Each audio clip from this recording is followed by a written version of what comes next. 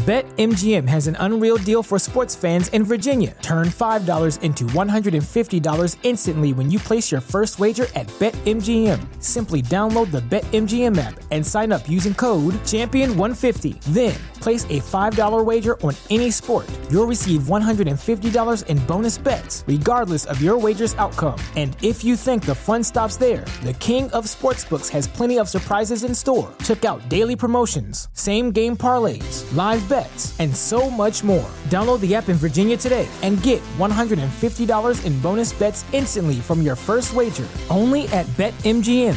BetMGM and GameSense remind you to play responsibly. See BetMGM.com for terms. 21 plus only. Virginia only. New customer offer. Subject to eligibility requirements. Rewards are non-withdrawable bonus bets that expire in 7 days. Please gamble responsibly. Gambling problem? Call 1-800-GAMBLER. Promotional offer not available in Washington, D.C.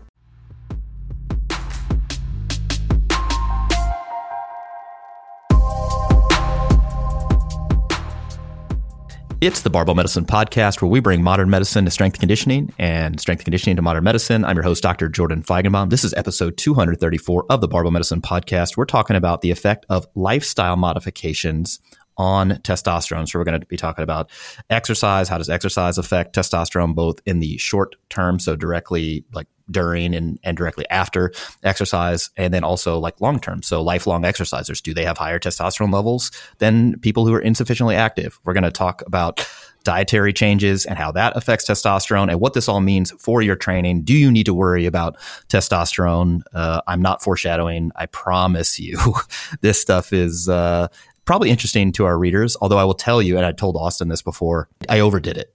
I did too much. You know, sometimes when we make an outline for these podcasts, we don't just get on these things and just talk.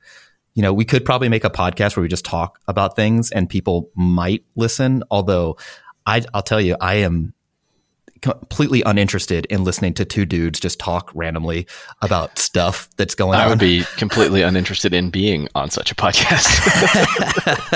Yeah. So, but normally the outlines are, you know, a page, 2 pages, something like that. And we kind of have like an idea of what we're talking about and try to structure it. This is 13 pages. Now don't click stop here. Don't do that. But the reason why it's so lengthy is because I did a deep dive into the literature to find answers to questions. So like, for example, how does resistance training affect testosterone levels compared to endurance training, compared to elite level resistance trained athletes to recreational athletes, all this sort of stuff. So we're going to do a deep dive into that on this week's podcast, episode 234. But before we do, joined by the second most handsome doctor in North America, Dr. Austin Baraki.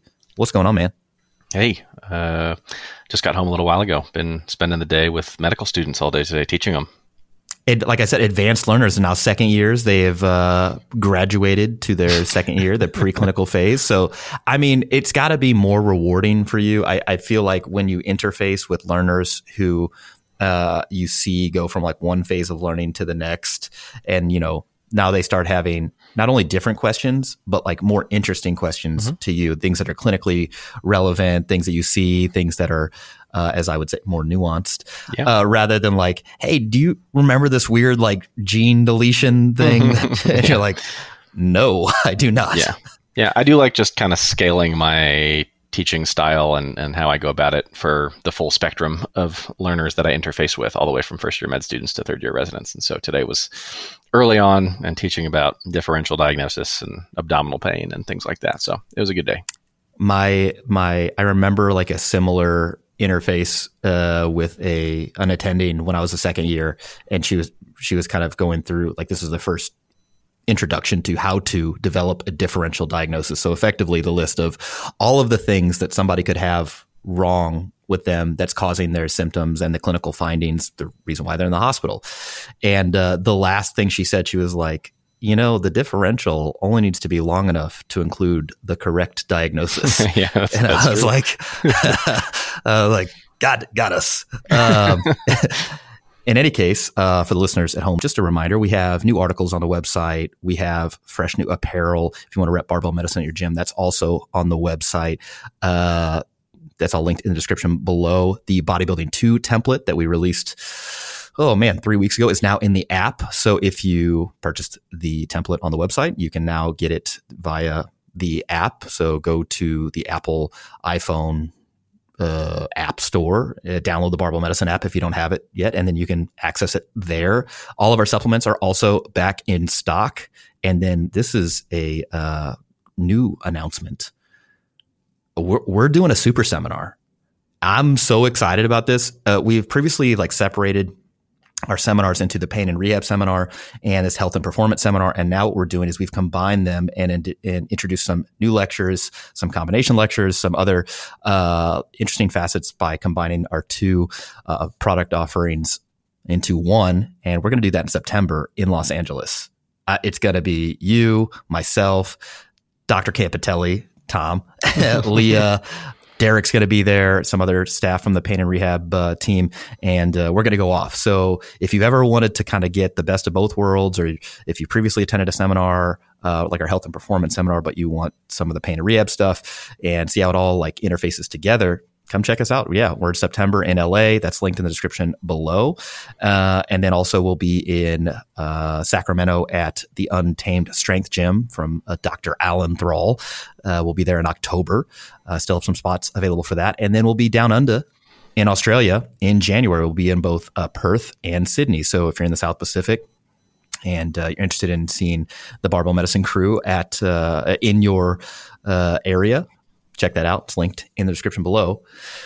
Last but not least, we've been running with this sponsorship from Pioneer Belts, General Leathercraft. And yeah, previously their main product offerings have been belts. They've been wrist straps, and they make some other soft goods as well, like wrist wraps and whatnot, but mainly known for their belts. They do make great belts. So whatever sort of needs you have for your belt, whether it's a powerlifting belt, 4 inches wide, 13 millimeters thick, single prong or lever or whatever. They've got some really, really great products in that regard, but they just introduced knee sleeves. Now, Austin, I know that you've gone through at least a half dozen pairs of knee sleeves in your training career. I think you used to be an SBD guy, and then I've actually gone through 3 pairs. Okay. A quarter dozen. There you go. It were. Yeah. OG was the rebands, and then SBD, and then at some point also got an additional pair for training purposes, the old evolutionized brand that turned into what is now Stoic. I think those are the main 3 that I've used. And the last kind that I got were SBDs that were actually back from 2015, I think, and I've still not replaced those. Yeah. So if you've been in powerlifting like me for a way too long, SBD did not exist when I started powerlifting. Yeah. And in fact, so you could either get the blue Ray-Ban knee sleeves from Jackal's Gym. They were the only distributor at the time. Rogue was not selling them. You could only get the blue ones, the good ones. They were good and big in weightlifting and strongman, actually. Those folks tended to use those the most, both knees and elbows. Yeah. It was Brad Gillingham's brother who ran Jackal's Gym, or that sort of distributor for Ray-Ban. And so, yeah, you would get, a pair and you would wear them for powerlifting, mostly squats. But they were made for weightlifting or strongman or other sort of dynamic activities. They weren't quite as long top to bottom as like an SBD sleeve is now. So when SBD came out in 2014 or so, basically changed the whole game. People were like, wow, these are far better. And I think that's true, not only from a durability standpoint, but also just a support kind of standpoint. At least they feel better. I don't really know. When you look at the data on knee sleeves, it's kind of all over the place. But in any case, they felt better. Well, subsequently, a bunch of other manufacturers have entered the space, and now Pioneer is in the space. So they're going to be sending me some knee sleeves. So I get to finally replace my SBD knee sleeves with some Pioneer ones, and I'm excited to try them out. But yeah, they're the same thickness as the SBD knee sleeves. Also, the Stoic brand, there's all 7 millimeters thick. They're all 30 centimeters long. Those are like the max limits for powerlifting. And so I'll be curious to see how they stack up. But if their belts, the quality of their belts is any indication, I suspect that their knee sleeves are also going to be great. Yeah, so, I would totally try them. Same. I'm just General Leather. They make great stuff. So yeah, check them out. They support those who support us, and we can keep doing this podcast for, as long as we keep Austin interested. I think we just have to keep him interested enough. In any case, hey man, things going okay? Otherwise, doing fine. More or less. I mean, training is doing what training has done for the past year. So ups and downs, sometimes okay, sometimes not so okay. Just kind of riding it out and focusing on things that I'm enjoying, mainly all the teaching and some of the clinical work and stuff like that I do. So things are okay. Nice. Yeah. Training, I have pivoted back to, my preferred sort of training, which is, it actually looks pretty similar to Power Building 3. So a lot of SBD work and then some accessory stuff away from the bodybuilding stuff, just because I was becoming disinterested in doing all that. And I'm like, I'm feeling pretty strong. I should probably leverage this. And so, yeah, I'm back to regular bench pressing quite a bit, and it's a feeling good. So good. We'll see. Also this week, if you're at all interested in motocross, that sort of stuff, they have the Loretta Lynn's National Championships. It's held in Waverly, Tennessee, which is a town. It's about 20 miles north of Nashville. And it's a week-long national championship for all amateur motocrossers basically across the world, but it's mostly US-based folks who end up coming there because, again, it is in the middle of nowhere. So if you were from out of the country, you'd have to either be really, really good and have some funding to get over here. But that happens. The most interesting thing about this is that the heat there is absolutely insane. It's, 90 degrees plus almost every day with really high humidity. And so the races are much longer than they normally are at traditional amateur races. So not only is the length, but also the heat. And so it's funny, I know some of the medical staff that attends this, and they see heat stroke and heat exhaustion and dehydration and stuff like that all the time. And so, it is, we are in the summer months. And so if you're interested in hydration, we did a podcast on that. And I'll link that in the description below. But I've been getting all these updates, been watching the races in between work. And it's my 20-year anniversary. I went there in 2003. And now 20 years later, I'm getting the itch. I want to go back. I just think it'd be cool to go there with my dad, do the camper thing for a week and kind of revisit that. Although now in a vet class rather than a skill group, but we'll see. It's the best. They're the best in the country, and it'd be cool. So if you're all interested in motocross, you can just Google Loretta Lynn's and find some cool race action. If you're not interested, I apologize for the last 60 seconds because that's completely irrelevant. All right. So in this episode, we're going to talk about the effects of lifestyle change, lifestyle modification on testosterone. And mostly that's going to focus around exercise and dietary pattern change. But first, let's review what we've talked about in the last, 3 podcasts on testosterone so far? This is our last one, yeah? This is it. Okay, this is good. it. I think now we have effectively, covered all that there is to cover with respect to testosterone and things you might change, manipulate, or otherwise be curious about. But, I'm sure we'll get some feedback about that. And maybe there'll be a 5th one down the road. But this is the 4th installment of Barbell Medicine Takes on Testosterone. So just as a review, the normal levels of testosterone for men are somewhere between 300 to 800 nanograms per deciliter. And that does vary based on the lab, but those are in general considered the normal levels of testosterone for men. For women, it's between 15 to 46 nanograms per deciliter, so far lower. There is significant analytical variance due to the actual method of testing and the equipment used. It's about 4%. And there's also biological variance, which is about 12%. And that's just if you did the same exact test on the same exact person on the same exact day, as long as you're testing them within the correct time period, which is usually between 8 to 10 a.m., 7 to 10 a.m., something like that under fasted conditions, the value that you get could also be up to 12% different. And it would still effectively represent the same sort of testosterone analysis. Testosterone is produced in men by the Leydig cells in the testes. And then there's also some peripheral conversion of different intermediates to testosterone. It's the primary way by which women generate testosterone, also men who are prepubescent. As far as the signaling for testosterone, the hypothalamus, which is in your brain, secretes a signaling hormone called GnRH, gonadotropin releasing hormone, that travels to the anterior pituitary gland, also in the brain, and that is triggered to release LH, luteinizing hormone, and FSH, follicle stimulating hormone. Luteinizing hormone then travels to the testes to produce testosterone. FSH also travels to the testes, and it is involved in spermatogenesis, which is a fancy way of saying sperm production. And then there's negative feedback by both testosterone and estrogen to the brain to basically say, hey, we got enough testosterone on board. We don't need to pump out any more GnRH. And subsequently, LH and FSH production go down in order to keep this within a normal sort of range. So that's normal levels of testosterone.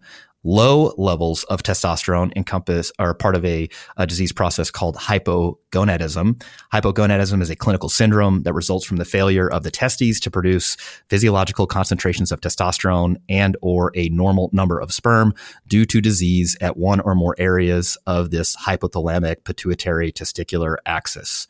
All right. So we covered that in the first installment of this testosterone series, if you will. That's linked in the description below as well. With respect to health, we did a whole nother podcast on how do testosterone levels correlate to health. And the takeaway from that, there's no single optimal level of testosterone. Again, there's a range. And within that, testosterone levels are likely reflective of health rather than predictive of health, meaning that if an individual has obesity, for example, or diabetes or heart disease, sleep apnea, excess alcohol use, etc., all of those things tend to lower testosterone levels. And so if you see somebody with a higher testosterone level still within normal limits compared to a lower testosterone level that's still within normal limits, that gives you some indication of their health status.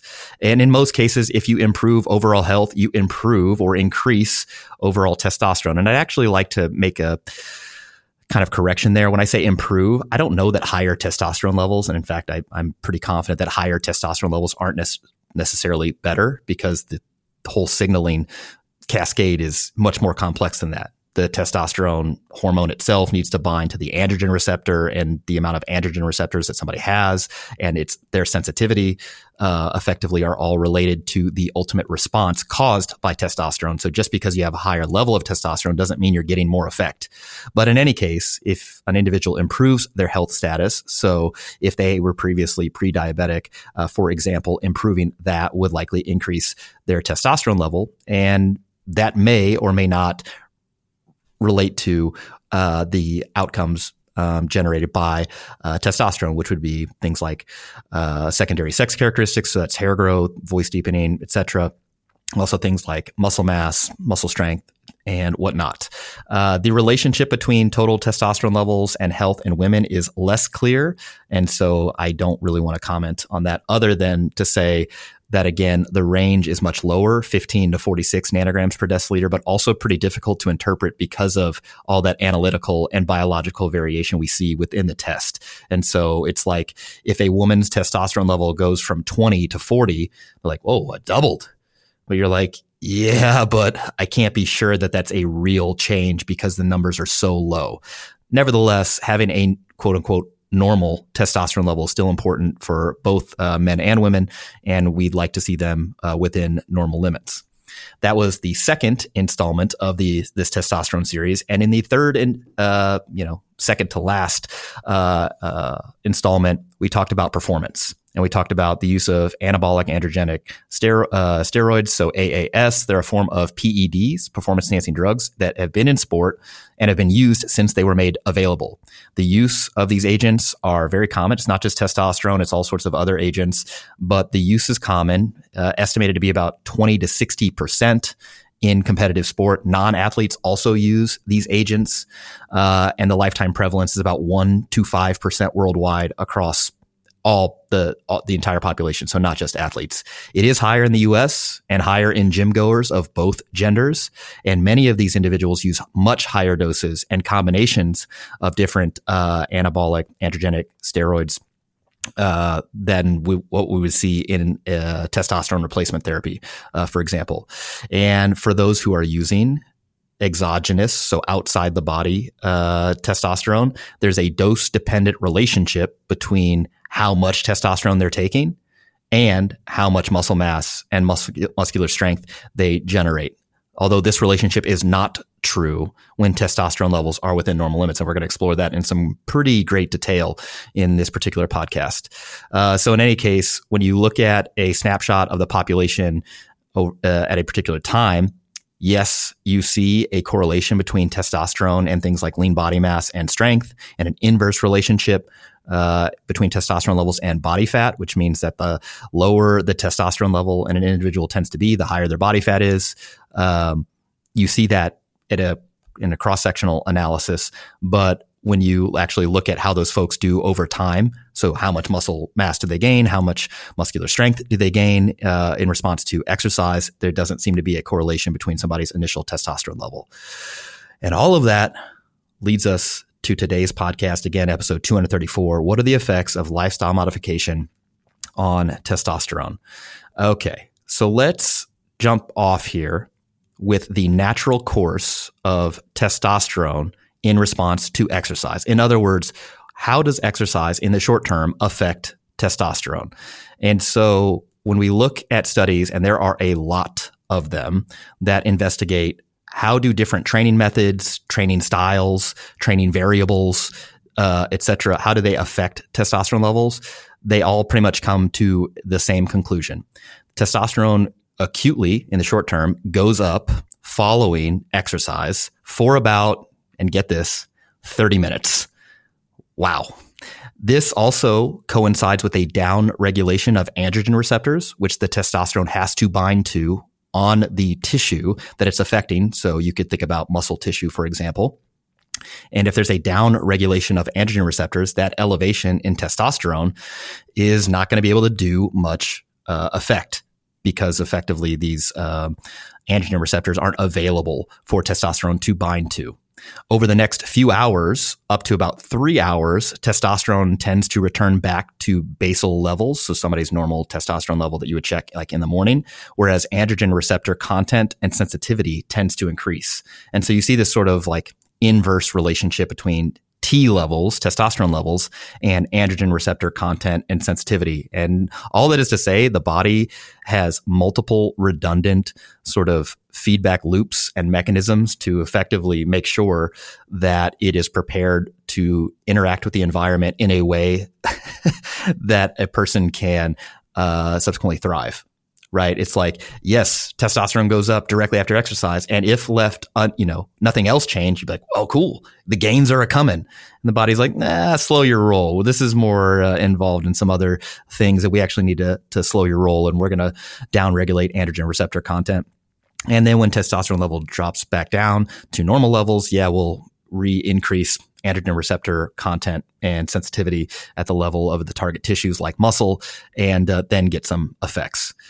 Okay, so that's the short term. And so when we look at data on what happens to this, there are a number of different findings. But before we get to that, I think something that will set the stage for the rest of this whole podcast is what sort of change in testosterone levels would it take for us to be impressed or find that change interesting? And so I'll start this question to you, Austin. What sort of change in testosterone would you find interesting in one of these studies? Like, what are the parameters about that you would be like, that is interesting? Yeah. Yeah. So I think it's important that you just pointed out this kind of, divergent response, I guess, would be how I would describe it, between the blood testosterone response to exercise and what happens to the receptor side of things. Because this is something I feel like I've harped on in every episode so far, because most of the folks out there in the, either consumers in the fitness industry or people who are selling things or talking about hacks for your testosterone, they're really pretty myopically looking at just one side of the equation in terms of looking at what is the blood level and assuming that higher is better, assuming that lower is worse. In other words, assuming that the snapshot that you get in a blood level is effectively measuring the same thing as testosterone signaling and physiologic effects towards the outcomes that we all want to be true, like getting jacked and strong and stuff like that.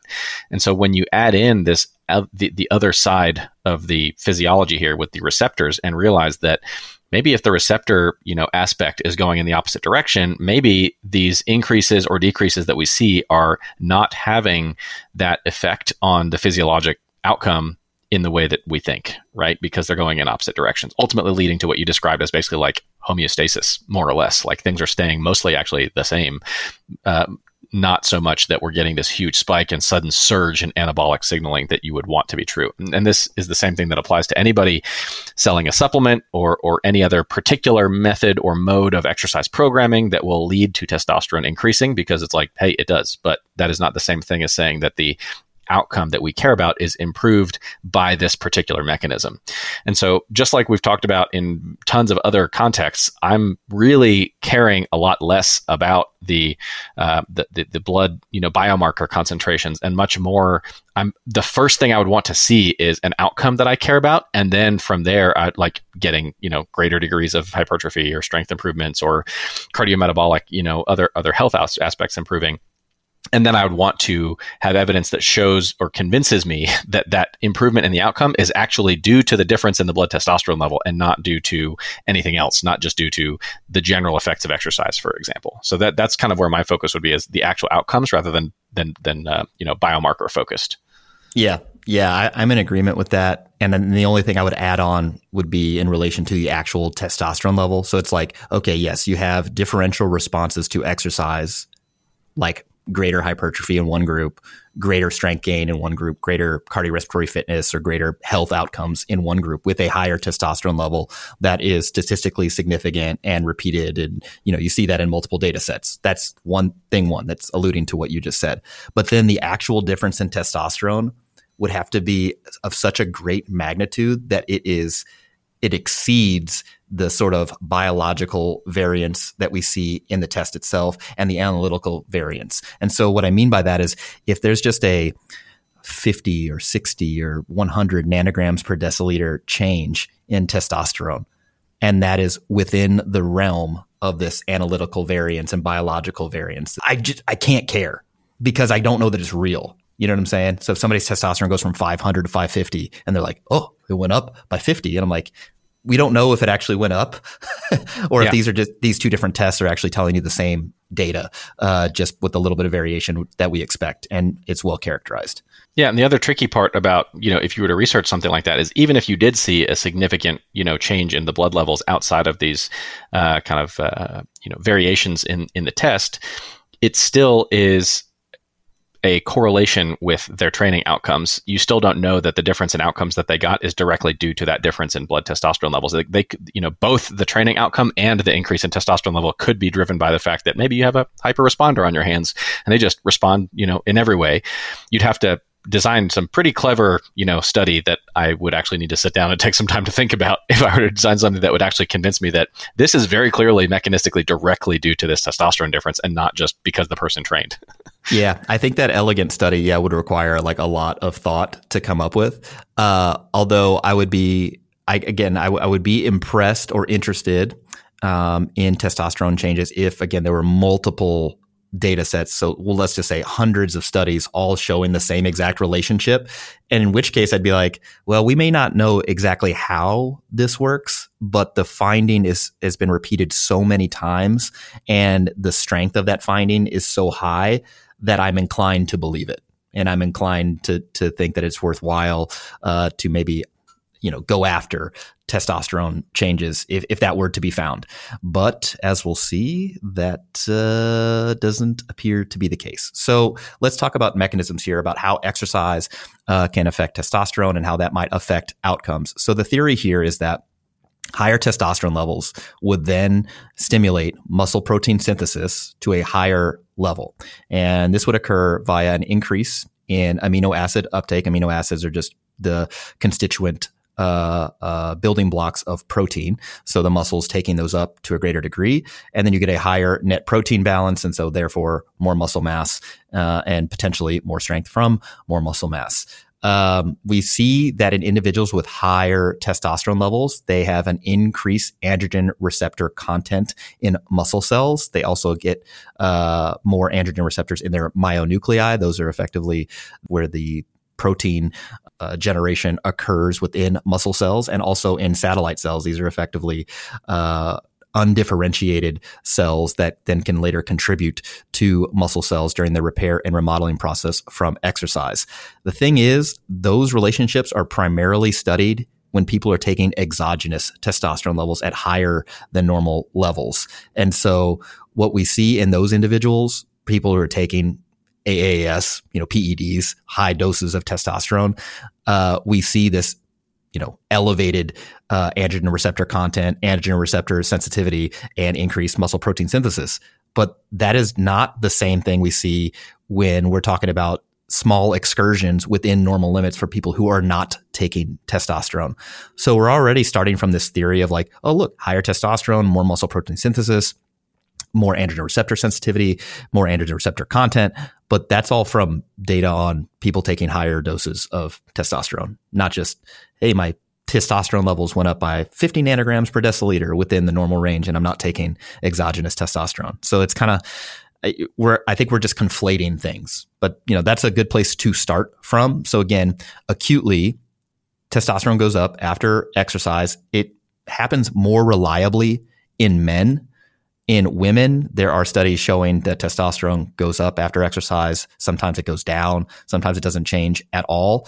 And this is referred to acute testosteronemia, which is a fancy way of saying a short-term increase in blood levels of testosterone.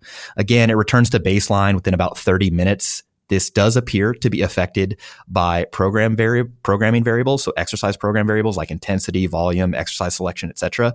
And we're going to go through this. We will. But before we do, if this acute testosteronemia only occurs for about 30 minutes, what possibly could be the magnitude of effect of that change? It's just 30 minutes. It's like, how much protein could you actually build? How much muscle protein could you actually build in 30 minutes? And anyway, all right, so let's go through this. Programming variables that affect this acute testosteronemia. Let's start with intensity. There was another study. They did 3 sets of 6 at their 6RM, so 3 max effort sets. There was a testosterone increase of about 17%. And this might, somebody could sell you a program. Hey, just do this 3 sets of 6 at RP10 and your testosterone go up by 17%. But then when you read the fine print in the study, the authors say, well, look, half of this increase at least was due to what's called hemoconcentration. Effectively, these people sweated during the exercise. And so because they actually sweated out some fluid, there was an increase in concentration of testosterone. Since it's nanograms per deciliter, once the deciliters go down, then the nanograms go up. Yeah, exactly. And also during the same time period, their steroid hormone binding globulin increased by 11%. Which basically means the bound fraction of testosterone, because testosterone is hydrophobic. It's got to be carried around by proteins. That's why there's a much lower concentration of free testosterone floating around. It's usually carried by proteins. One of those proteins is steroid hormone binding globulin, SHBG. That went up with the protocol too. And so this acute testosteronemia response may all be explained by hemoconcentration, so sweating out sort of the deciliters, as you said, and then also might be mitigated by this increase in SHBG. And so it's like, well, what does this acute testosteronemia even mean? And again, it only lasts for 30 minutes. So that's the story on intensity. It looks like there's maybe a threshold of intensity that needs to be there in order to increase testosterone, but the significance of that increase in testosterone is unclear because, again, it's only 30 minutes. Also, when you measure it, people have sweated out some fluid. And so we don't know if it's a real increase in testosterone or just like an artifact of less deciliters, as you said, plus the increase in SHBG. So now more of it's bound and you're like, well, dang it, I don't have any more available testosterone to do the work, to do the actions that I want it to do. So that's the story on intensity, but you can keep that in the back of your mind. There seems to be this like intensity threshold. It's got to be heavy enough. So 50% is not going to do it. 40% is not going to do it. 100% will do it, but like there's some sort of threshold in there. Maybe it's 70% of 1RM. Maybe it's 80% of 1RM. But again, why does this matter? I can't exactly say. Exercise selection also seems to potentially make a difference with respect to acute testosteronemia. This theory here is that small muscle mass does not elevate testosterone when it's exercised compared to larger amounts of muscle mass. And the increase in testosterone may be proportional to the amount of muscle mass being used. This is so commonly discussed on the internet that, this is why you should squat, because it uses more muscle mass and it'll increase your testosterone more. And it's like the number of assumptions that are baked into that claim that go completely unquestioned because people want it to be true is pretty remarkable. Yeah. And in fact, there was another study where they did arms only training versus legs plus arm training. And in the legs plus arm training, they actually saw a decrease of testosterone, 637 nanograms per deciliter to 628 nanograms per deciliter, which again is likely an analytical error or within that sort of error bar. Mm-hmm. And then the arms only training went from 695 nanograms per deciliter to 827 nanograms per deciliter, which is also within that reference change value. And so again, between the analytical and biological variance that we talked about and the hemoconcentration risk that we talked about that could affect these findings and the SHBG changes that we discussed that could affect the, effect of these findings, I just don't know that this matters. Like, I'm just not convinced this is a big enough change to care about. But if you're like, hey, using more muscle mass is going to increase testosterone more than using less muscle mass, I don't know that that's on solid ground, at least based on the existing data. There's another theory that, hey, if your rest periods are too long, you're not going to see this testosterone increase. This is like the metabolic demand theory. Like, you got to really push yourself and generate some metabolic fatigue in order to generate a testosterone response, particularly this acute testosteronemia, as it said. So they had 9 dudes do 6 different resistance training programs that differed in load. They either used 5 or a 10 RM, and then they rest 1 versus 3 minutes. And they compared the testosterone levels directly after training after all of these programs with the 9 different guys. No differences in testosterone in any of the resistance training protocols. They did a different group of researchers compared 2-minute rest periods to 5-minute rest periods. Again, you would think that the 2-minute rest periods would create more metabolic fatigue. And so if metabolic demand was a significant factor in this acute testosteronemia response, that they would see higher testosterone values in that group compared to the 5-minute rest periods, which would have less metabolic fatigue. There were no significant changes in acute hormone responses at 3 months or 6-month measurements whenever they tested these people. And so it's like, again, does this matter? I'm like, so far, I don't know that any programming variables really kind of, raises a flag like, this probably matters for this acute testosteronemia. And further, even if there is a difference, why does it matter? Because it's only 30 minutes. I'm curious what these folks would do. Like, what if you responded worse to a particular programming style, but that's the style that made your testosterone go, quote unquote, up? So what do you do? It's like, I would pay attention to what you're responding to and not care about what was happening to my biomarkers. Yeah. Well, there's this thought that like the acute testosteronemia may be indicative of what's called like an overload event or a stress event with respect to training. And so that if a program didn't generate this acute testosteronemia response, maybe it has less potential to work. But so far, that doesn't seem to be adequately reflected in the literature at all. It's just another theory lacking support. And again, so far, we haven't really found a programming variable that significantly modifies testosterone response. And even when there's statistically significant findings, like, oh man, your testosterone levels went up by 100 or 150. Not only is that still within that reference change value sort of range, but again, we still have to consider hemoconcentration. We also have to consider the SHBG changes. And again, then to your point that you made much earlier in this podcast, what are the effects on outcomes? Does this make people grow more muscle, get stronger, get in better cardiorespiratory fitness shape? And as we'll see, the answer to that is likely no. Okay, not to leave women out of this. They have no Leydig cells because they have no testes, right? And so the thought here is that this acute testosteronemia is like only coming from the Leydig cells. And so if you don't have them, we're not going to really see an increase. And so, in fact, most of the studies on women and this acute testosterone increase after exercise tend to not show an increase. And in fact, some show a decrease.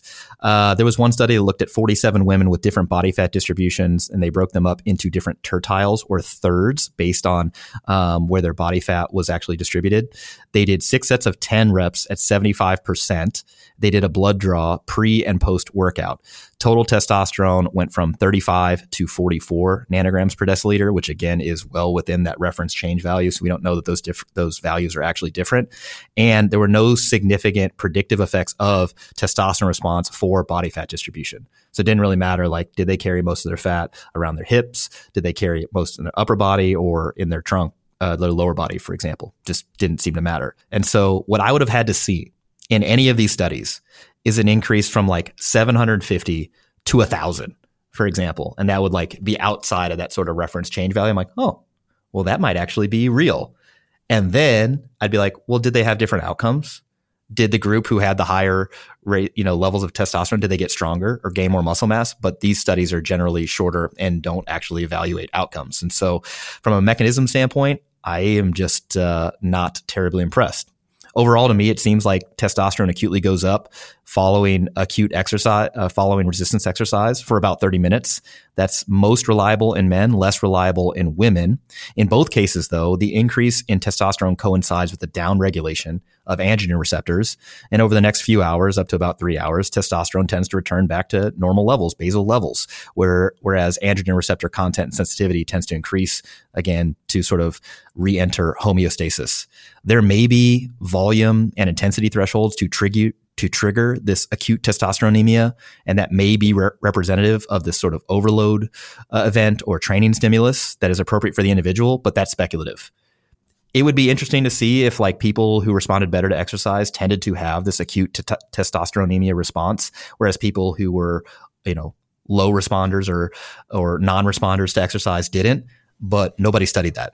Yeah, actually, I off the top of my head, I don't have the reference immediately handy. I do believe there's one paper where they had some groups train and looked at this kind of testosterone response to training, and then they kind of crossed people over so that they trained using the program that was more consistent with their testosteronemia response.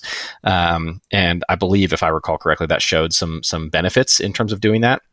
But to the same point that I made earlier, I don't know that the mechanism of that improvement in outcomes that they got was because of the testosterone changes. It could just be that the testosterone change, again, is, as you mentioned, a marker that they actually had sufficient training stress and they just like got put on a program that they responded better to. And so that's something that would definitely need, replication and to see more compelling evidence, particularly if anybody wanted to suggest using that as a biomarker to try to identify a program that you respond better to. But I'd rather, do our kind of trial and error method at the moment instead of worrying about the blood tests immediately post-training, which are probably impractical for people to do anyway.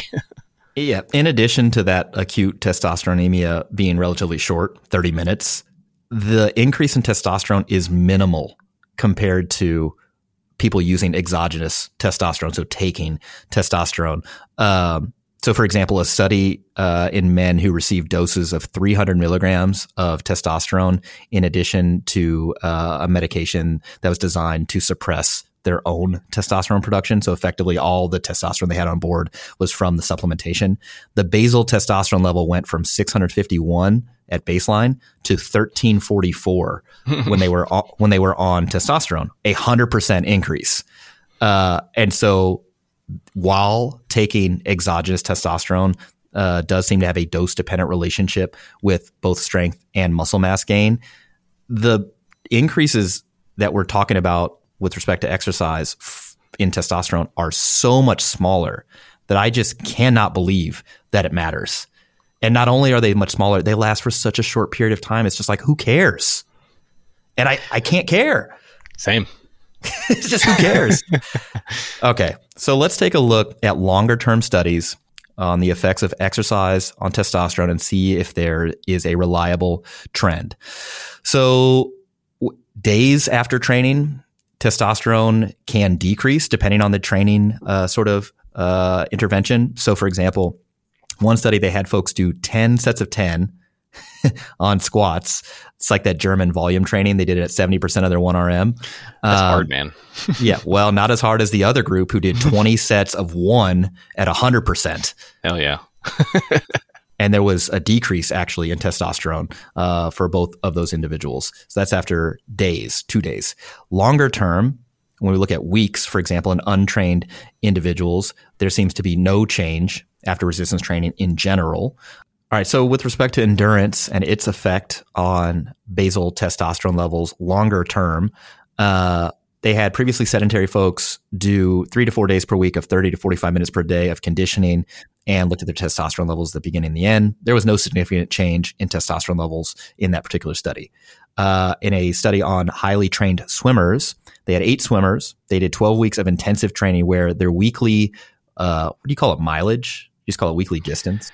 Well, in America, it's typically called yardage, but these guys are doing meters, so we don't typically use the term meterage, but yeah, 53,000 meters a week is a decent dose. That's like some mid-distance kind of folks doing that probably. Yeah, so they were doing that for 12 weeks on average, and then they tapered to 13,000 meters per week. And so the thought here would be like, well, if they were sort of doing this highly intensive training, their testosterone levels would drop during that phase, and then they'd super compensate when they tapered, and then that would allow them to swim faster after the taper because they tapered down to a fraction of the meterage, if that's a word. But in this particular study, there was no change in testosterone levels during either phase. They also took these 21 high-level male runners in Spain. These were all either national or international sort of middle distance runners, 1,500 meters, 5K racers, and they measured their testosterone levels every 3 months during their sort of preparatory phase for these races. And so they started at 659 nanograms per deciliter, and then at 3 months, their testosterone levels went down to 583 nanograms per deciliter. At 6 months, it was back up, 672 nanograms per deciliter, and then at 9 months, it was 701. And so all this says to me is that, like, look, man, even when you're preparing for a race over the course of a year, highly trained endurance athlete, testosterone levels don't really change. And so in addition to that sort of notion that like, oh, all this high level of training is going to maybe drop testosterone levels that doesn't seem to be supported by evidence, there's also this notion that endurance training in general would like lower your testosterone levels. Like, oh, don't do too much cardio. You're going to lower your T levels and that's going to sacrifice your gains. It's like, well, where's the evidence of that? Yeah. The main context where that would happen would be in, energy deficiency, meaning like, what used to be called female athlete triad, relative energy deficiency syndrome, where people are just not eating enough to keep up with the exceptionally high energy requirements of like ultra endurance sports, not like routine conditioning work. So, yeah. Yep, exactly. And so it's what's interesting here, and I think I maybe overstated that I didn't find anything interesting because this actually was interesting. When you compare athletes to folks who are insufficiently active, it might be that insufficiently active folks actually have higher levels of testosterone. So for example, they compared 20 professional soccer players versus 20 controls. They were age matched. They're all about 20 years of age. So they're pretty young. The insufficiently active folks had a average testosterone level of 498 nanograms per deciliter, whereas the athletes had a testosterone level of 442. When you look at a meta-analysis, so again, a study of studies, they did 11 randomized controlled trials representing 421 insufficiently active folks who were otherwise apparently healthy. These were men aged 19 to 75 across 16 different sort of intervention groups who participated in aerobic, resistance, or combined exercise training lasting an average of 12 weeks. They concluded that exercise training does not seem to affect resting, total, or free testosterone concentration in those who were previously insufficiently active and who were eugonadal, so not hypogonadal men. And so it's like, does exercise actually affect testosterone at all? Like basal levels at all? And it's, I don't know. So far, I'm not convinced that it has a reliable effect on testosterone, but let's press on. With respect to resistance training, so let's look at older dudes. So these were men aged 55 to 70. They did a 16-week resistance training program, and they drew a testosterone level 10 minutes after the first session of the program and 10 minutes after the last session of the program, 16 weeks later. Serum testosterone did not change between the two time points. In young men with obesity, they took 21 dudes who were in their mid-20s who were did a resistance training program. They compared them to a control group who did not do any resistance training. And the folks who were exercising lifted 3 times a week. They did 10 exercises between 8 to 12 reps. They did that for 12 weeks. All of their BMIs were in the 30s to start out with. Also of note, their average 1RM leg press was over 250 kilos to start. Which, hey, look, for untrained people, like if you're like 551 pounds, hey, congratulations. In any effect, The control group, their testosterone level over these 12 weeks, they weren't exercising, went from 670 to 640 nanograms per deciliter, which, yes, is in that reference change value. I don't know that that's a real change, and neither does anybody else. The training group went from 690 to 820 nanograms per deciliter. And so again, you could sell a program. Hey, look, man, just do these 10 exercises, 8 to 12 reps, do it for 12 weeks, and your testosterone level will increase. It went from 690 to 820. It's evidence-based. But that difference is still within that reference change value. And I'm like, what does this even mean? And further, they didn't correlate it to any sort of outcome that you care about, getting stronger, gaining more muscle mass, gaining more cardiorespiratory fitness. And so it's like, even if that difference in testosterone is real, did it actually correlate with any improved outcome that we care about? And then if that were to be true, then it's like, okay, cool. So how confident are we that this happened due to the testosterone changes? And that's pretty much where we started this podcast at. And we're still at square one here. Okay, moving on in resistance training, how does this affect basal testosterone levels? There was an interesting study that compared training to failure versus staying far away from failure. They used 42 basketball sport players. This is not basketball. This is like a particular type of, it's kind of like squash from the Basque region of Spain, I think. It's a 16-week study. These folks, prior to engaging in the study, were doing twice a week sport training. So they were playing this, what's called Basque pelota, I think. And they were doing twice weekly strength conditioning before the study. Then they entered a 16-week sort of training phase. They either were training to failure or not to failure on the bench press, squat, and a few other exercises. There were no differences in strength or power between groups. And testosterone increased from 865 to 951 nanograms per deciliter, but only in the group not training to failure. And so we could advertise our low fatigue training programs, be like, look, man, it's going to increase your testosterone up to 951 nanograms per deciliter. But it's within the reference change value. And so I can't be sure that that change is real. Just, okay, cool. It's another data point, but like, okay, who cares? When we look at other data on resistance training in the elderly, there's a meta-analysis. They combined 22 studies on men greater than the age of 60. Their conclusions, and I quote, resistance training does not significantly influence basal testosterone levels. And you would think if testosterone levels go down as we age, which we do seem to find that report supported by evidence, mainly due to people accumulating different medical conditions as they age. That seems to be the sort of main driver of testosterone going down rather than just like this age dependent sort of decrease. Those folks you would suggest stand to benefit the most from exercise if it did increase testosterone, right? They have like the most room to go up, and it's the most important for them to keep their testosterone levels normal. Doesn't really have an effect, according to this 2019 meta-analysis. The final thing here has to do with lifelong physical activity compared to being physically inactive or insufficiently active. And so with respect to aerobic training, they took 20 lifelong exercisers who were age 60 and compared them to 28 sedentary or insufficiently active individuals. Their average age was 63. The active oldies, as I put it, were leaner, fitter, and so on. But the authors report findings from this investigation suggest that resting levels of serum testosterone and calculated free testosterone were unable to distinguish between diverse lifelong training histories in aging men, meaning that they didn't have different testosterone levels despite one group being lifelong exercisers and the other group being sedentary. This is actually corroborated by evidence based on physical activity tertiles. So what they did is they split folks up into thirds based on how much exercise they do in a given week.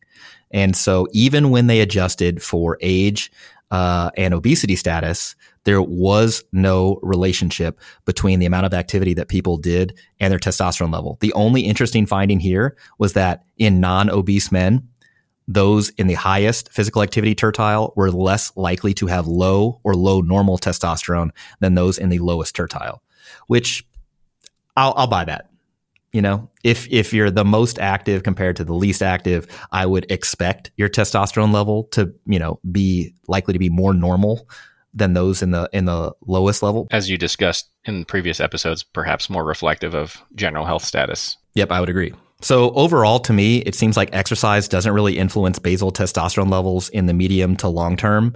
And so this whole idea about, exercise and particularly like squats or deadlifts or, these big compound lifts really drive up testosterone levels. I'm like, where's the data for that?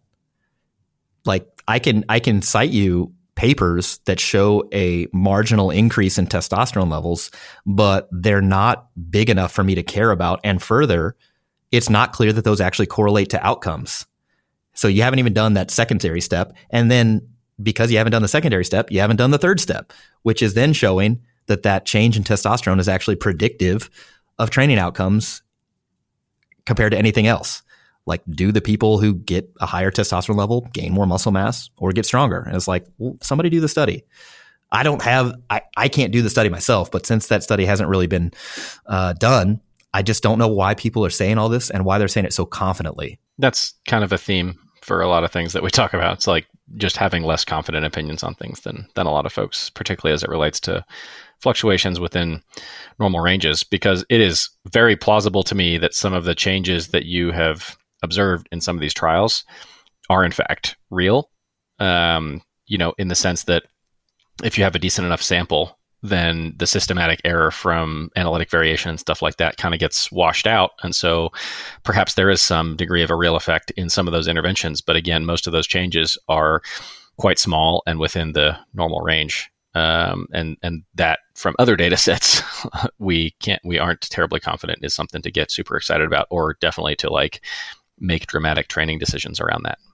Yeah, because these values are relatively small, like the differences in like starting testosterone and the, testosterone after a particular training intervention, and you're trying to suss out like these pretty nuanced details, you need a big sample size to really like make sure it's adequately powered. And so you can be confident in the result.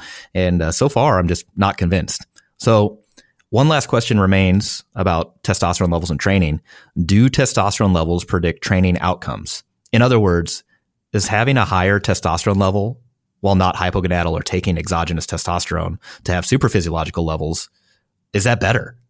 So let's look at this. There's this hormone hypothesis regarding testosterone that increases in testosterone drives hypertrophy and strength in a dose-dependent fashion. And that's all from people taking exogenous testosterone. So they're supplementing their testosterone levels to above normal levels. And yeah, that seems pretty ironclad, that there's this dose-dependent relationship. The higher the dose of testosterone, the more strength people gain, the more hypertrophy people gain. Yeah, that's pretty well established. Similarly, we know that decreases in testosterone due to hypogonadism, so having lower than normal testosterone levels, has the opposite effect. Both of those things are pretty well established. So the theory here then would be that more testosterone equals more gains. But again, we're restricting this analysis to just differences in testosterone levels within the normal range without being hypogonadal or without taking exogenous testosterone. So let's start with lean body mass. This first study, they took 821 men. Their basal testosterone levels were positively correlated with lean body mass. So the higher the testosterone level, the higher amount of lean body mass they had. And it was inversely correlated with adipose tissue. So that means the higher the testosterone level, the lower level of body fat. But in longitudinal studies by the same research group, there was no influence of baseline testosterone levels on change in these parameters. And this actually implies a like sort of opposite sort of directional arrow, meaning that the body composition affects hormone levels more than hormone levels affect body composition. And that's what we know about obesity and how it affects testosterone levels. That makes perfect sense.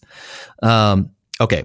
Still talking about lean body mass here. They took 67 untrained college-aged men and they lifted 3 times a week for 12 weeks. They did back squats, bench press, deadlifts, bent over rows in a periodized fashion.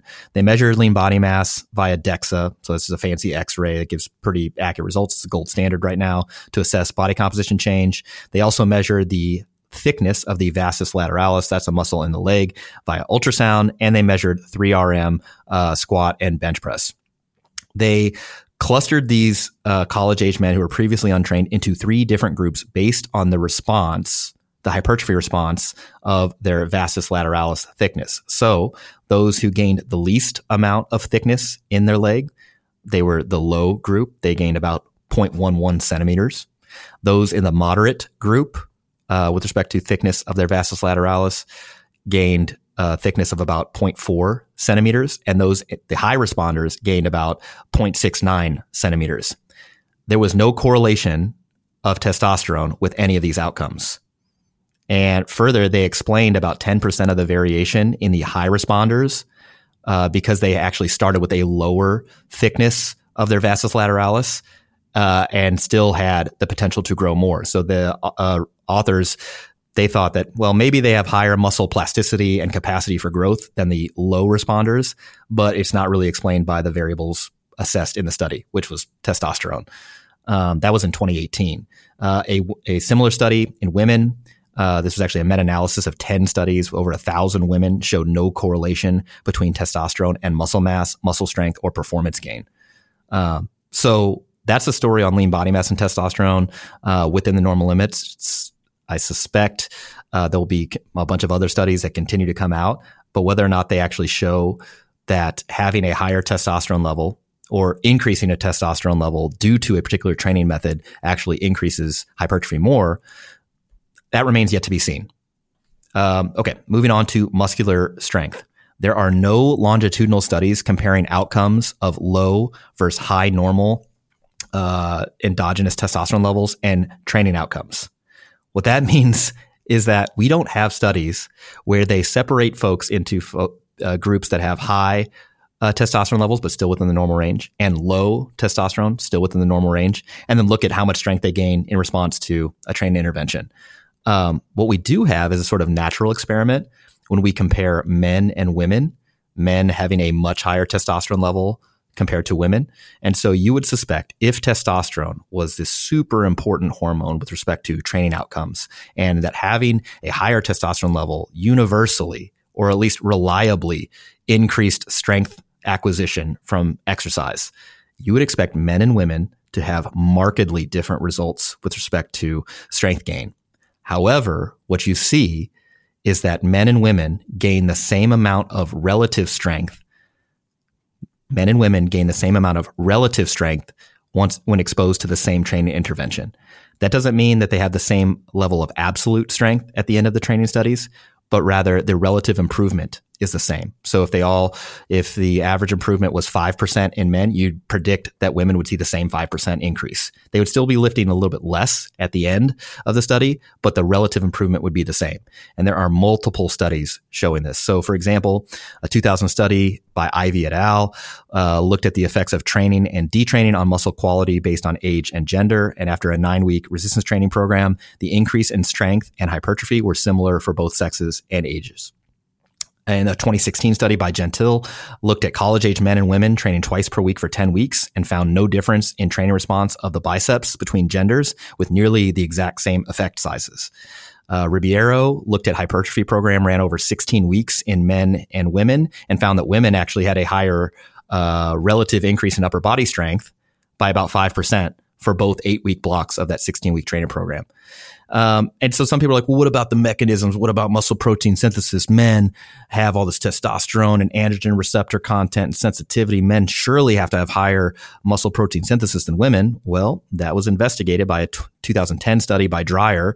And they looked at muscle protein synthesis response to training and found that protein synthesis is independent of sex and does not appear to play a role in sexual dimorphism of leg muscle in young men and women. They had the same exact rates. And so it's like, you can't predict how somebody's going to do in response to training based on just their gender.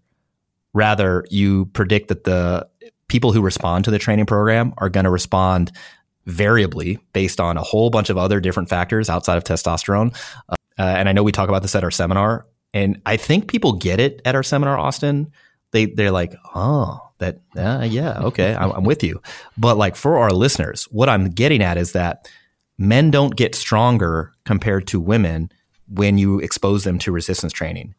They start out stronger in general, but they gain the same amount of relative strength during the training intervention compared to women. And I think that's just an important thing. If you take nothing else away from this, you don't care about all the testosterone stuff, take that little nugget, file it away in your brain, and then you can use that whenever you're programming for different people or talking about training with different people.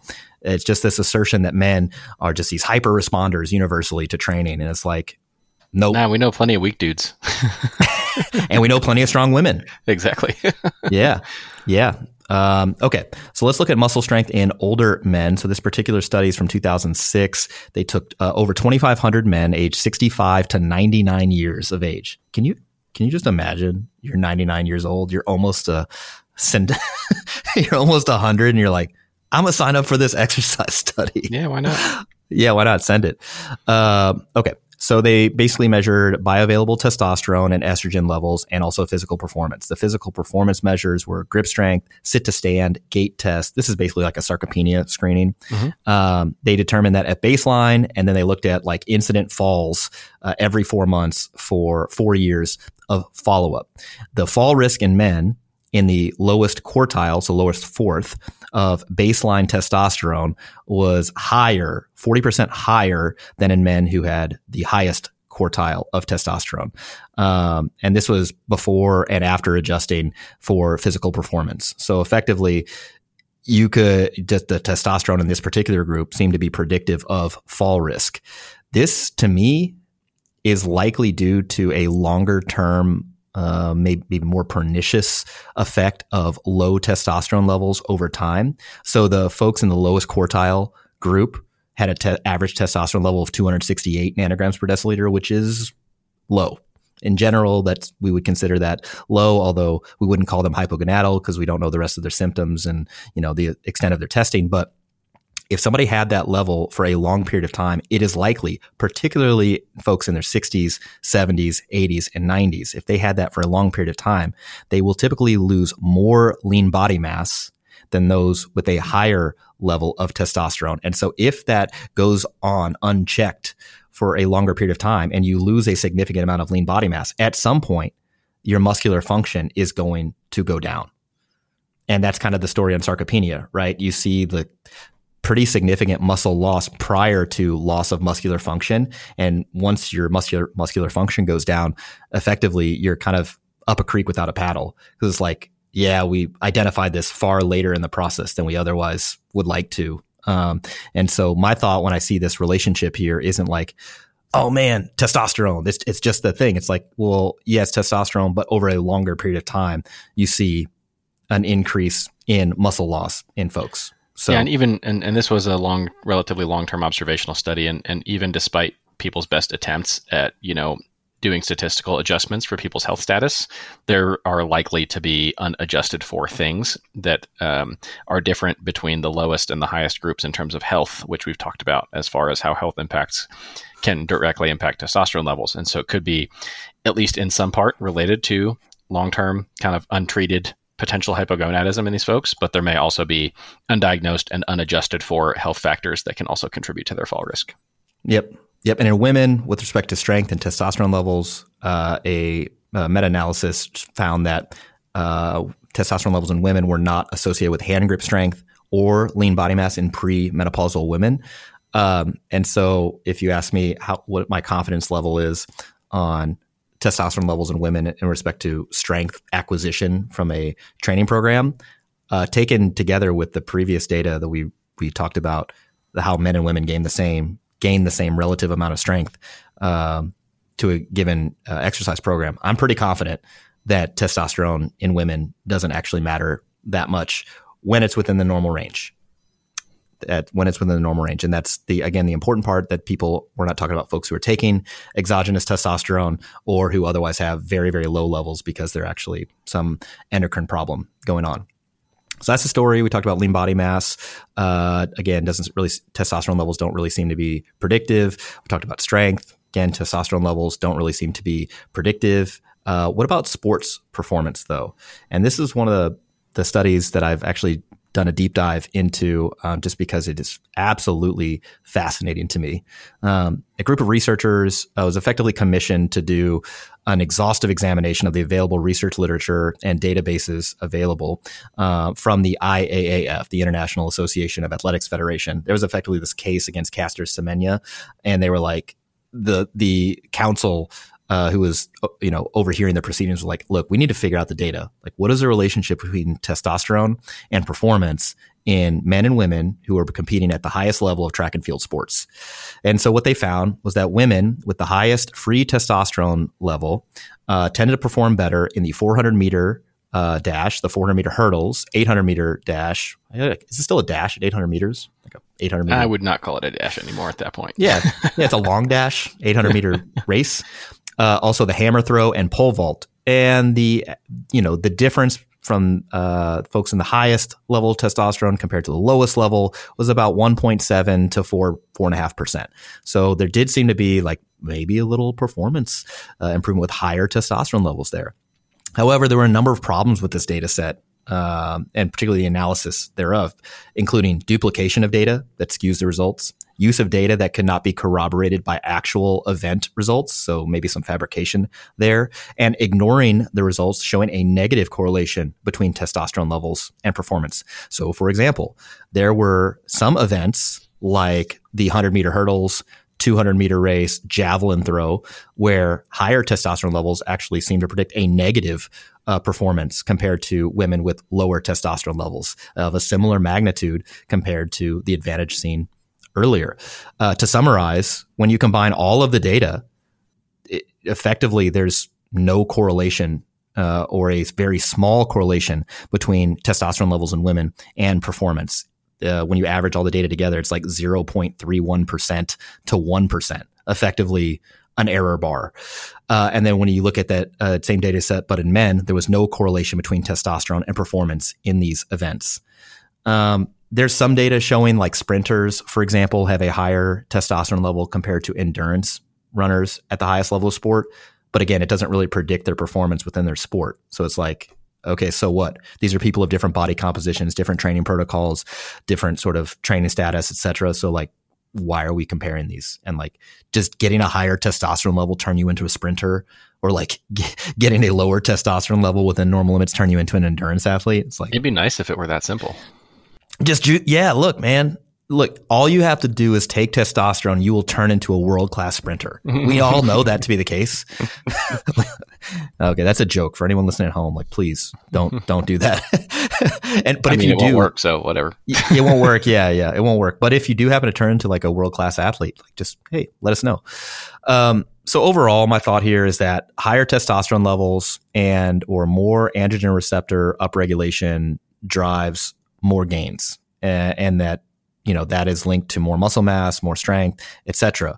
But I don't think that this relationship holds when we're talking about testosterone excursions within the normal limits in folks who are not hypogonadal or not taking exogenous testosterone. Austin, what do you think about that? Do you think that's like an accurate representation here? Yeah, the last episode that we talked about seemed, to paint the picture of what happens when you exceed that upper limit of normal in people who are using anabolic steroids. And that seemed to be a pretty compelling story and history of how pushing things up into those ranges can give you that dose-dependent kind of improvement in your training response. But there are seemingly lots of studies looking at these kind of fluctuations within the normal range with pretty modest, if any, results that get pretty hard to be excited about, at least in terms of basing your training decisions on testosterone fluctuations. Yeah, I agree. So my summary is that the chronic effects of exercise on testosterone levels are quite unremarkable and don't seem to predict training response. There is some emerging evidence that differences in genes relating to testosterone levels may correlate to muscle cross-sectional area and muscle strength along with higher testosterone levels. But this is a different claim than saying increasing endogenous testosterone levels by following a particular training protocol increases gains, which is not really supported by evidence. So we'll see how the data continues to shake out. But if I had to summarize the relationship between exercise and its effect on testosterone levels and subsequently that effect on training outcomes, my one-word response is meh. Because I just don't see like a reliable difference of a significant magnitude that gets me excited. So I remain unexcited.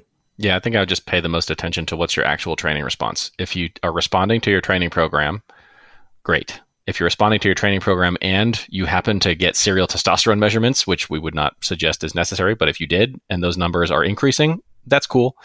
If you are responding really well to your training and you happen to do that and the numbers are lower, I would not overhaul your training because of that. I would look at potential other reasons why that might be happening. Or if you feel fine, just stop checking them.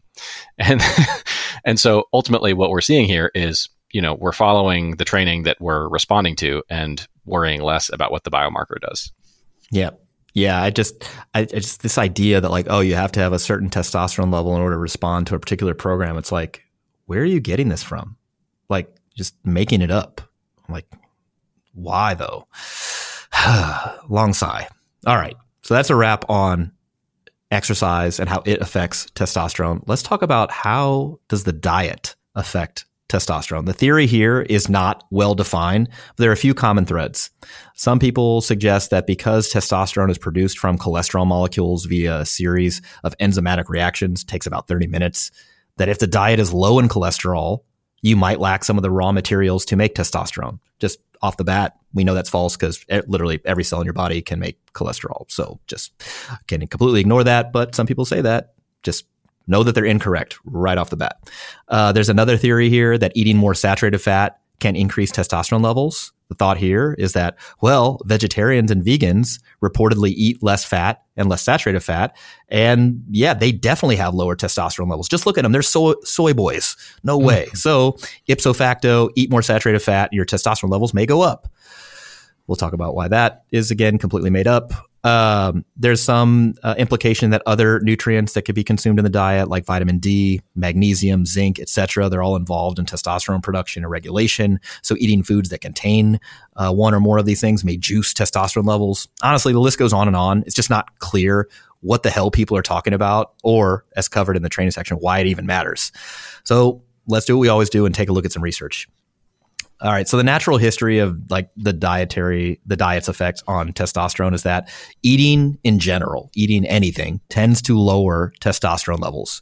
And then because it's easier to distinguish a low testosterone level from a normal testosterone level when the normal value is higher, that is why we test their testosterone under fasted conditions first thing in the morning, because that is when testosterone levels are the highest. If you eat right before the test, you're messing up the test. And so that's why we test like that. So we know that eating in general lowers testosterone levels.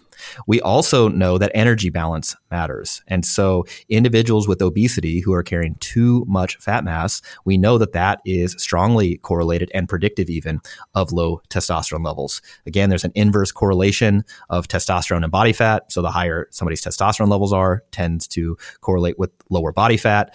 And again, there's a positive correlation between testosterone and lean body mass. Higher the testosterone levels are, the more lean body mass people tend to have in a cross-sectional study. Again, this is more reflective of their health status rather than predictive. Some pretty good data showing that like there's a 20 to 30% reduction in total testosterone in men who have a BMI greater than 30 compared to BMI less than 20. This mechanism may be related to that steroid hormone binding globulin dynamics. So individuals who carry more adipose tissue might have more SHBG on board and subsequently affect testosterone regulation. We also know that based on a study of over 7,000 men from Europe, a body weight reduction that takes BMI from 30 to 25 would basically produce a 13% increase in total testosterone. So carrying too much body fat from having too high of an energy intake can definitely affect testosterone. But the TLDR on all this, we know that eating reduces testosterone levels and carrying too much body fat also tends to reduce testosterone levels.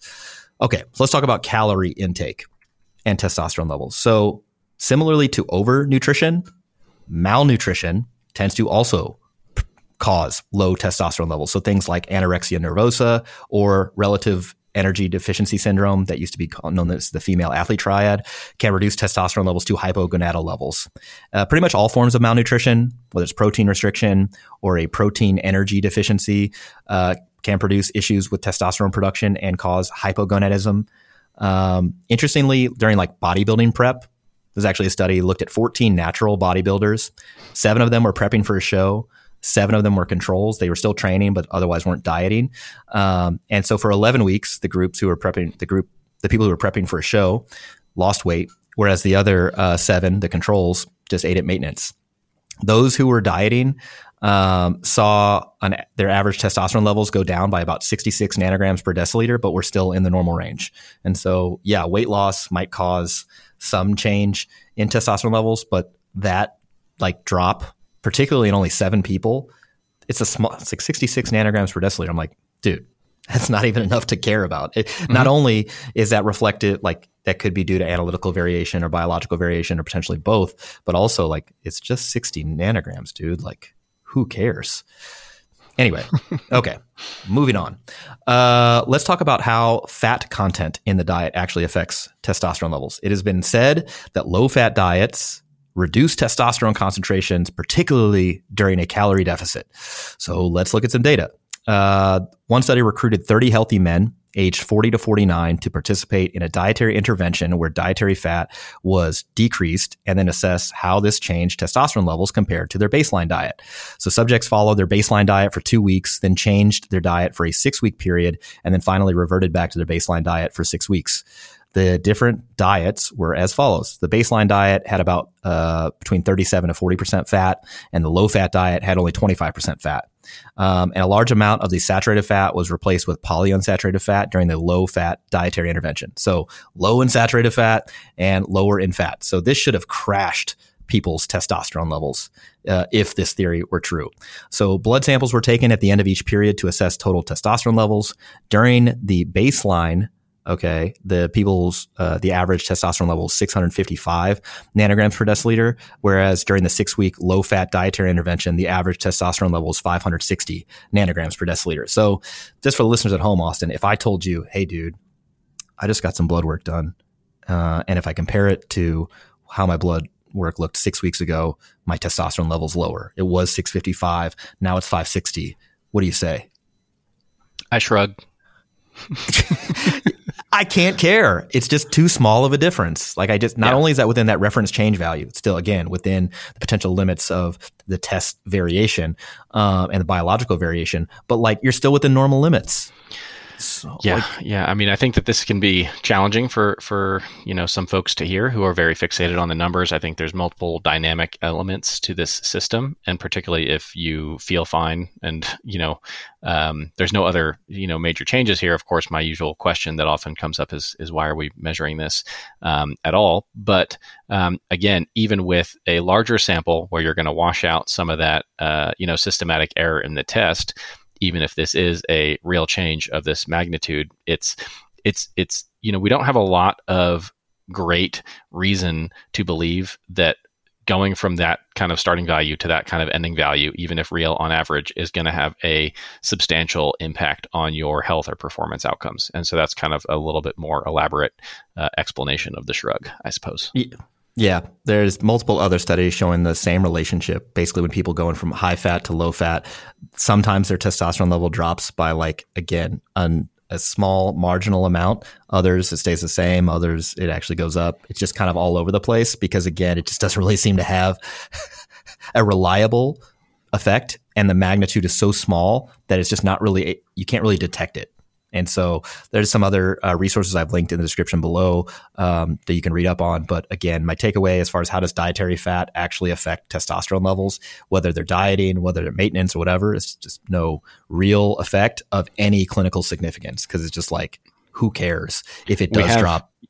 Yeah, and we've discussed in previous episodes kind of what our recommendations would be for general health promoting dietary pattern, including the elements of the diet pertaining to, dietary fat intake and subtypes of fat intake. And I think that, whether or not somebody has concerns relating to testosterone or if they have hypogonadism, those dietary recommendations that we would make would not change for somebody in that situation. They'd be the same dietary recommendations we'd make for people for general health, for cardiovascular risk reduction, for everything else. So there's not dietary hacks that we recommend that would have a super exciting impact on this outside of impacts on general health. So if you're going from terrible dietary quality to a dietary pattern that fits more with what we described, yeah, we're down with that.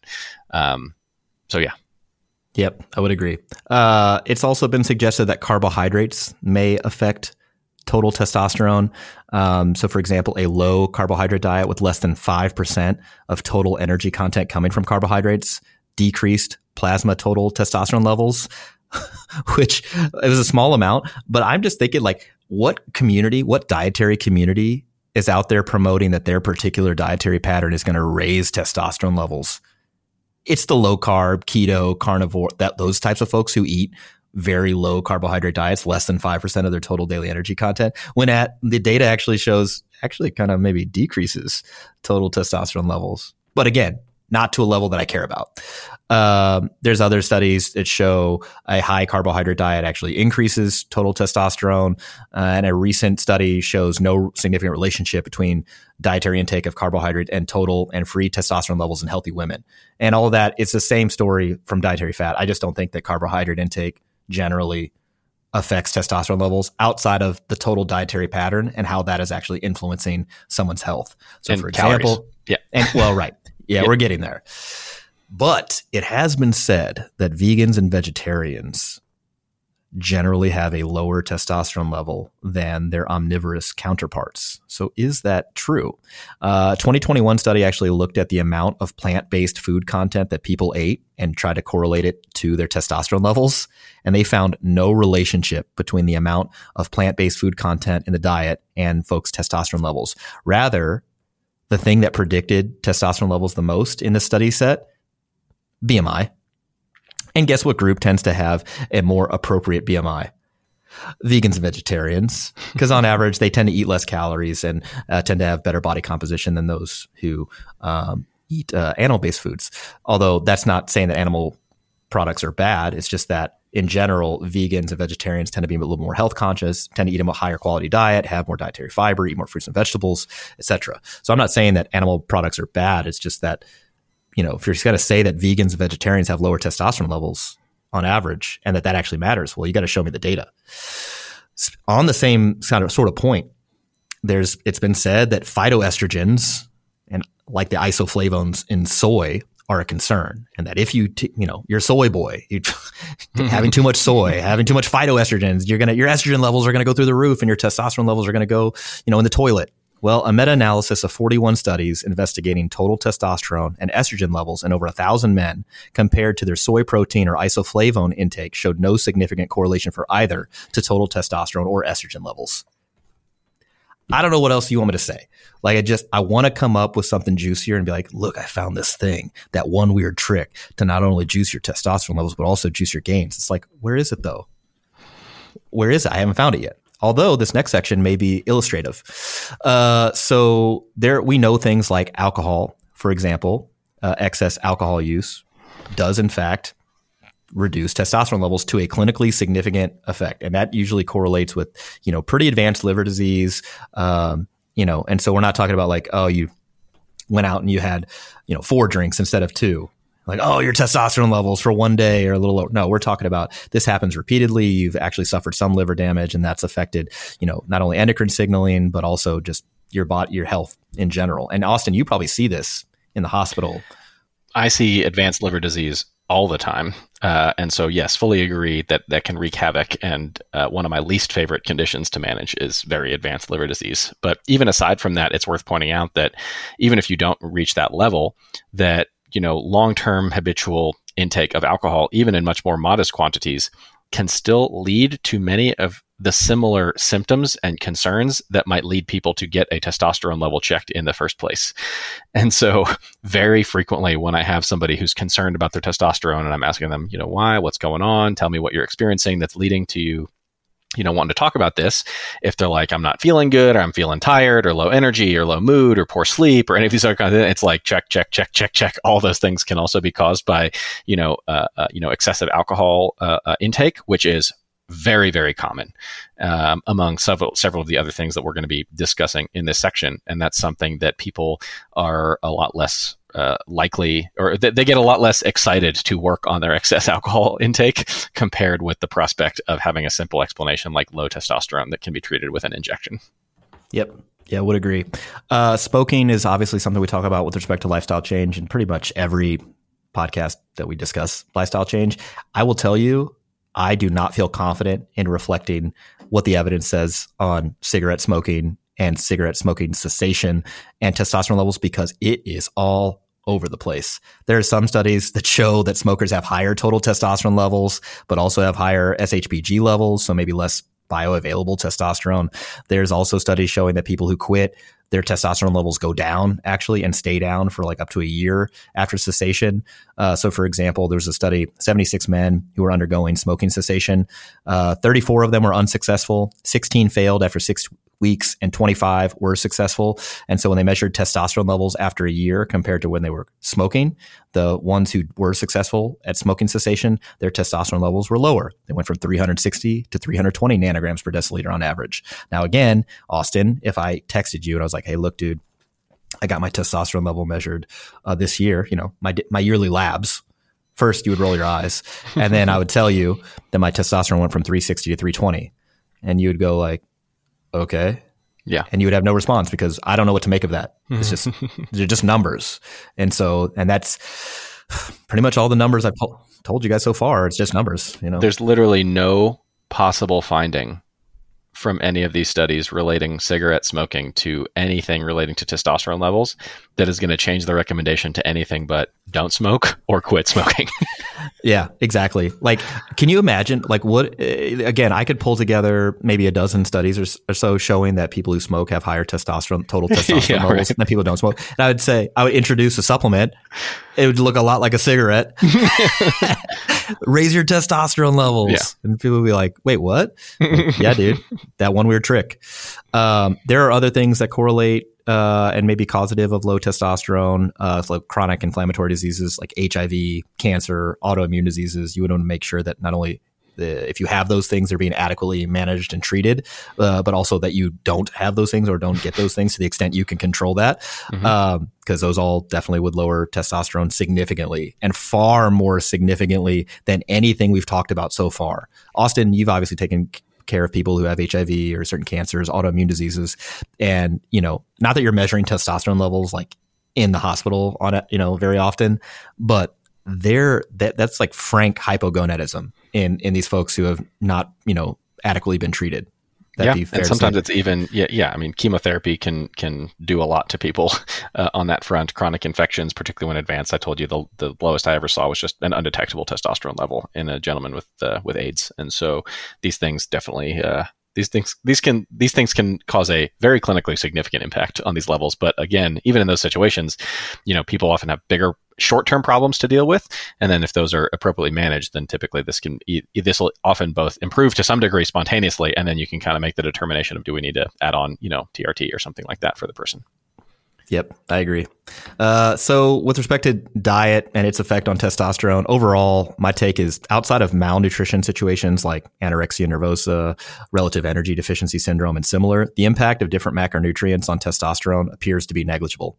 In contrast, overnutrition, particularly when leading to overweight and obesity, does appear to increase the risk of clinically relevant changes in testosterone, like hypogonadism. And so I would be far more concerned about somebody's energy intake rather than, was it low fat, low carb, high carb, more saturated fat or dietary cholesterol versus less, because those things just don't seem to move the needle. Whereas if somebody's dietary pattern was setting them up to gain a lot of weight, particularly body fat, I can say with some certainty that an increase in body fat, particularly to above healthy levels, is going to negatively affect their endocrine system. And so, in addition to a whole host of other things. So that's pretty much my take on testosterone and dietary patterns. So if we're wrapping this up, some take homes. So with respect to exercise and testosterone, we know that in the short term, acutely, testosterone rises immediately following an acute resistance exercise bout for about 30 minutes. This coincides with adjustment of the androgen receptor content and sensitivity. And then again, over the next few hours, testosterone tends to return to basal levels, whereas androgen receptor content and sensitivity tends to increase to sort of re-enter homeostasis. This acute testosteronemia doesn't always occur and may not be necessary for hypertrophy or strength gains. And overall, these small changes acutely seem to not really predict a training response. It also seems like exercise doesn't really influence basal testosterone levels in the medium to long term either. The chronic effects of exercise on testosterone levels are quite unremarkable and don't seem to predict training response provided an individual is not hypogonadal, so below normal testosterone level, or taking supraphysiological amounts of testosterone. So they're on, AAS or PEDs and their testosterone levels are through the roof. With respect to diet, virtually all types of health promoting dietary patterns can optimize, quote unquote, testosterone, provided they provide the right amount of energy. So no malnutrition or overnutrition, and they ultimately result in the appropriate waist circumference, body composition, body weight, etc. for the person and fuel their activities appropriately. Drinking, smoking, sleep quality, sleep apnea, chronic inflammatory diseases are all like legit causes of low testosterone that are clinically relevant, and again, far surpass any of the numbers that we've talked about with respect to dietary pattern or exercise related manipulations of testosterone. So if you've even at some point in your life cared about how exercise is affecting your testosterone, well, you should care far more about drinking, smoking, sleep quality, sleep apnea, chronic inflammatory diseases, and make sure that all of those things are taken care of if you still care about your testosterone levels today. And my final piece of advice here, and I think Austin, I feel a rant just brewing. It's deep down in him. Now, granted, it's been a long podcast, so he's a little fatigued, but I think it's in there. My take home advice is this: be skeptical. What we talked about at the beginning of the podcast, what would it take for me to be impressed or interested in a change in testosterone? The change in magnitude needs to be big enough for me to think, that seems real. That change in that real finding also needs to be correlated to an outcome I care about, whether it's improved muscle mass, improved muscle strength, improved cardiorespiratory fitness, or improvement in a particular health trajectory. And that outcome needs to be sufficiently tied to that change in testosterone. And so far, all of the data that I've reviewed here, and I don't know how many, 30, 40, 50 studies, whatever, things that nobody's going to read, I'm not impressed with any of them. I'm not impressed with a single one of them. And so I don't think there's any hack to your training, to your diet that is likely to alter testosterone in a way that is going to ultimately change your trajectory. I think all of that is a waste of time. Rather, you should focus on what's actually generating the demonstrable results. Are you getting stronger? Are you getting bigger muscles based on measurements or other sort of analysis? Is your health actually improving based on, again, objective data here? And so using that to guide your training is far more effective than anything you could do with measuring testosterone. And so I will say it again, like I said probably 2 years ago now, stop worrying about your testosterone. If you're worried about being hypogonadal and you have other signs and symptoms based on I believe that was our first podcast that we did on testosterone, get that worked up.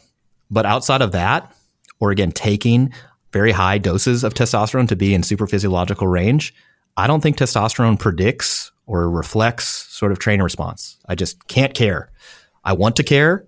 And if we do a 5th episode on testosterone, we can care then. We'll find some new information. But right now, don't care. Yeah, I mean, I think I do consults with folks remotely semi-regularly for this kind of thing. And if you want to have an idea of how those typically go, and you can potentially even save yourself some money here if you don't want to even do that, the first question is always revolving around what led to this being checked and what else was checked at the same time along with it, just to make sure that was it appropriate to evaluate this? And if so, was the appropriate evaluation done overall? That's the first part. And then the second part is basically working through, if people are familiar with the 7 health priorities article on our website, working through those things and seeing how many of those are being appropriately met. And if not, then providing some of those as targets to work on. And this should be music to the ears of folks who, hate on doctors for big pharma nonsense and not emphasizing lifestyle stuff enough, because here we are. Those are the initial steps I'd recommend for somebody. But if I see a compelling, history that fits with a diagnosis of hypogonadism and the rest of the evaluation was appropriate, as we outlined in the first part, they had their FSH and LH checked, they had these secondary causes kind of evaluated appropriately and things like that, and people are, meeting what I would recommend as far as the lifestyle standpoint as much as possible, then sure, totally reasonable. TRT sounds great. And then the other aspect is people who are wanting my opinions on, anabolic use and super therapeutic use of these things, to which I really do not have expertise or answers to give them on that front. So that's kind of like a summary of what those kind of consults can look like for people. Yeah. I think, did we mention, I think it was like a Q&A segment where, I highlighted the irony when people are like, well, you're doctors, you're being paid off by big pharma, this, that, and the other. And this is an instance where we're telling people, hey, you don't need the pharma. Yeah, if we can get your waist circumference down and get you to maybe not drink so much, then your levels will probably spontaneously normalize. That'd be awesome. Whereas for a lot of people, like with the lipid cardiovascular risk situation, it's like, we can do quite a lot, but maybe the lifestyle stuff may not be enough to get us there, in which case there's a role for, pharmacology in helping manage things. So we view that as a somewhat consistent, as a consistent position, I would say.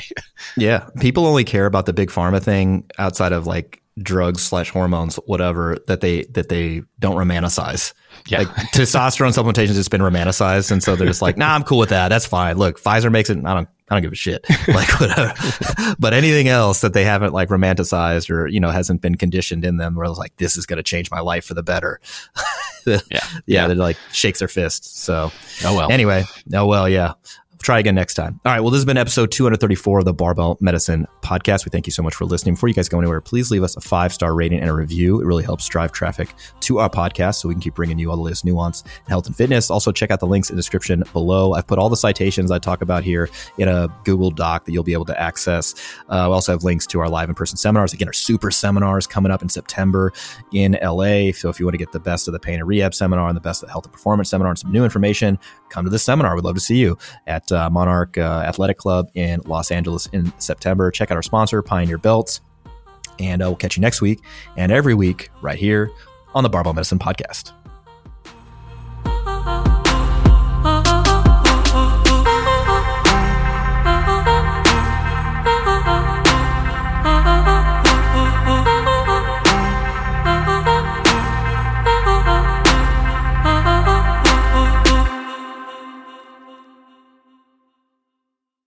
BetMGM has an unreal deal for sports fans in Virginia. Turn $5 into $150 instantly when you place your first wager at BetMGM. Simply download the BetMGM app and sign up using code Champion150. Then, place a $5 wager on any sport. You'll receive $150 in bonus bets, regardless of your wager's outcome. And if you think the fun stops there, the king of sportsbooks has plenty of surprises in store. Check out daily promotions, same-game parlays, live bets, and so much more. Download the app in Virginia today and get $150 in bonus bets instantly from your first wager. Only at BetMGM. BetMGM and GameSense remind you to play responsibly. See BetMGM.com for terms. 21 plus only. Virginia only. New customer offer. Subject to eligibility requirements. Rewards are non-withdrawable bonus bets that expire in 7 days. Please gamble responsibly. Gambling problem? Call 1-800-GAMBLER. Promotional offer not available in Washington, D.C.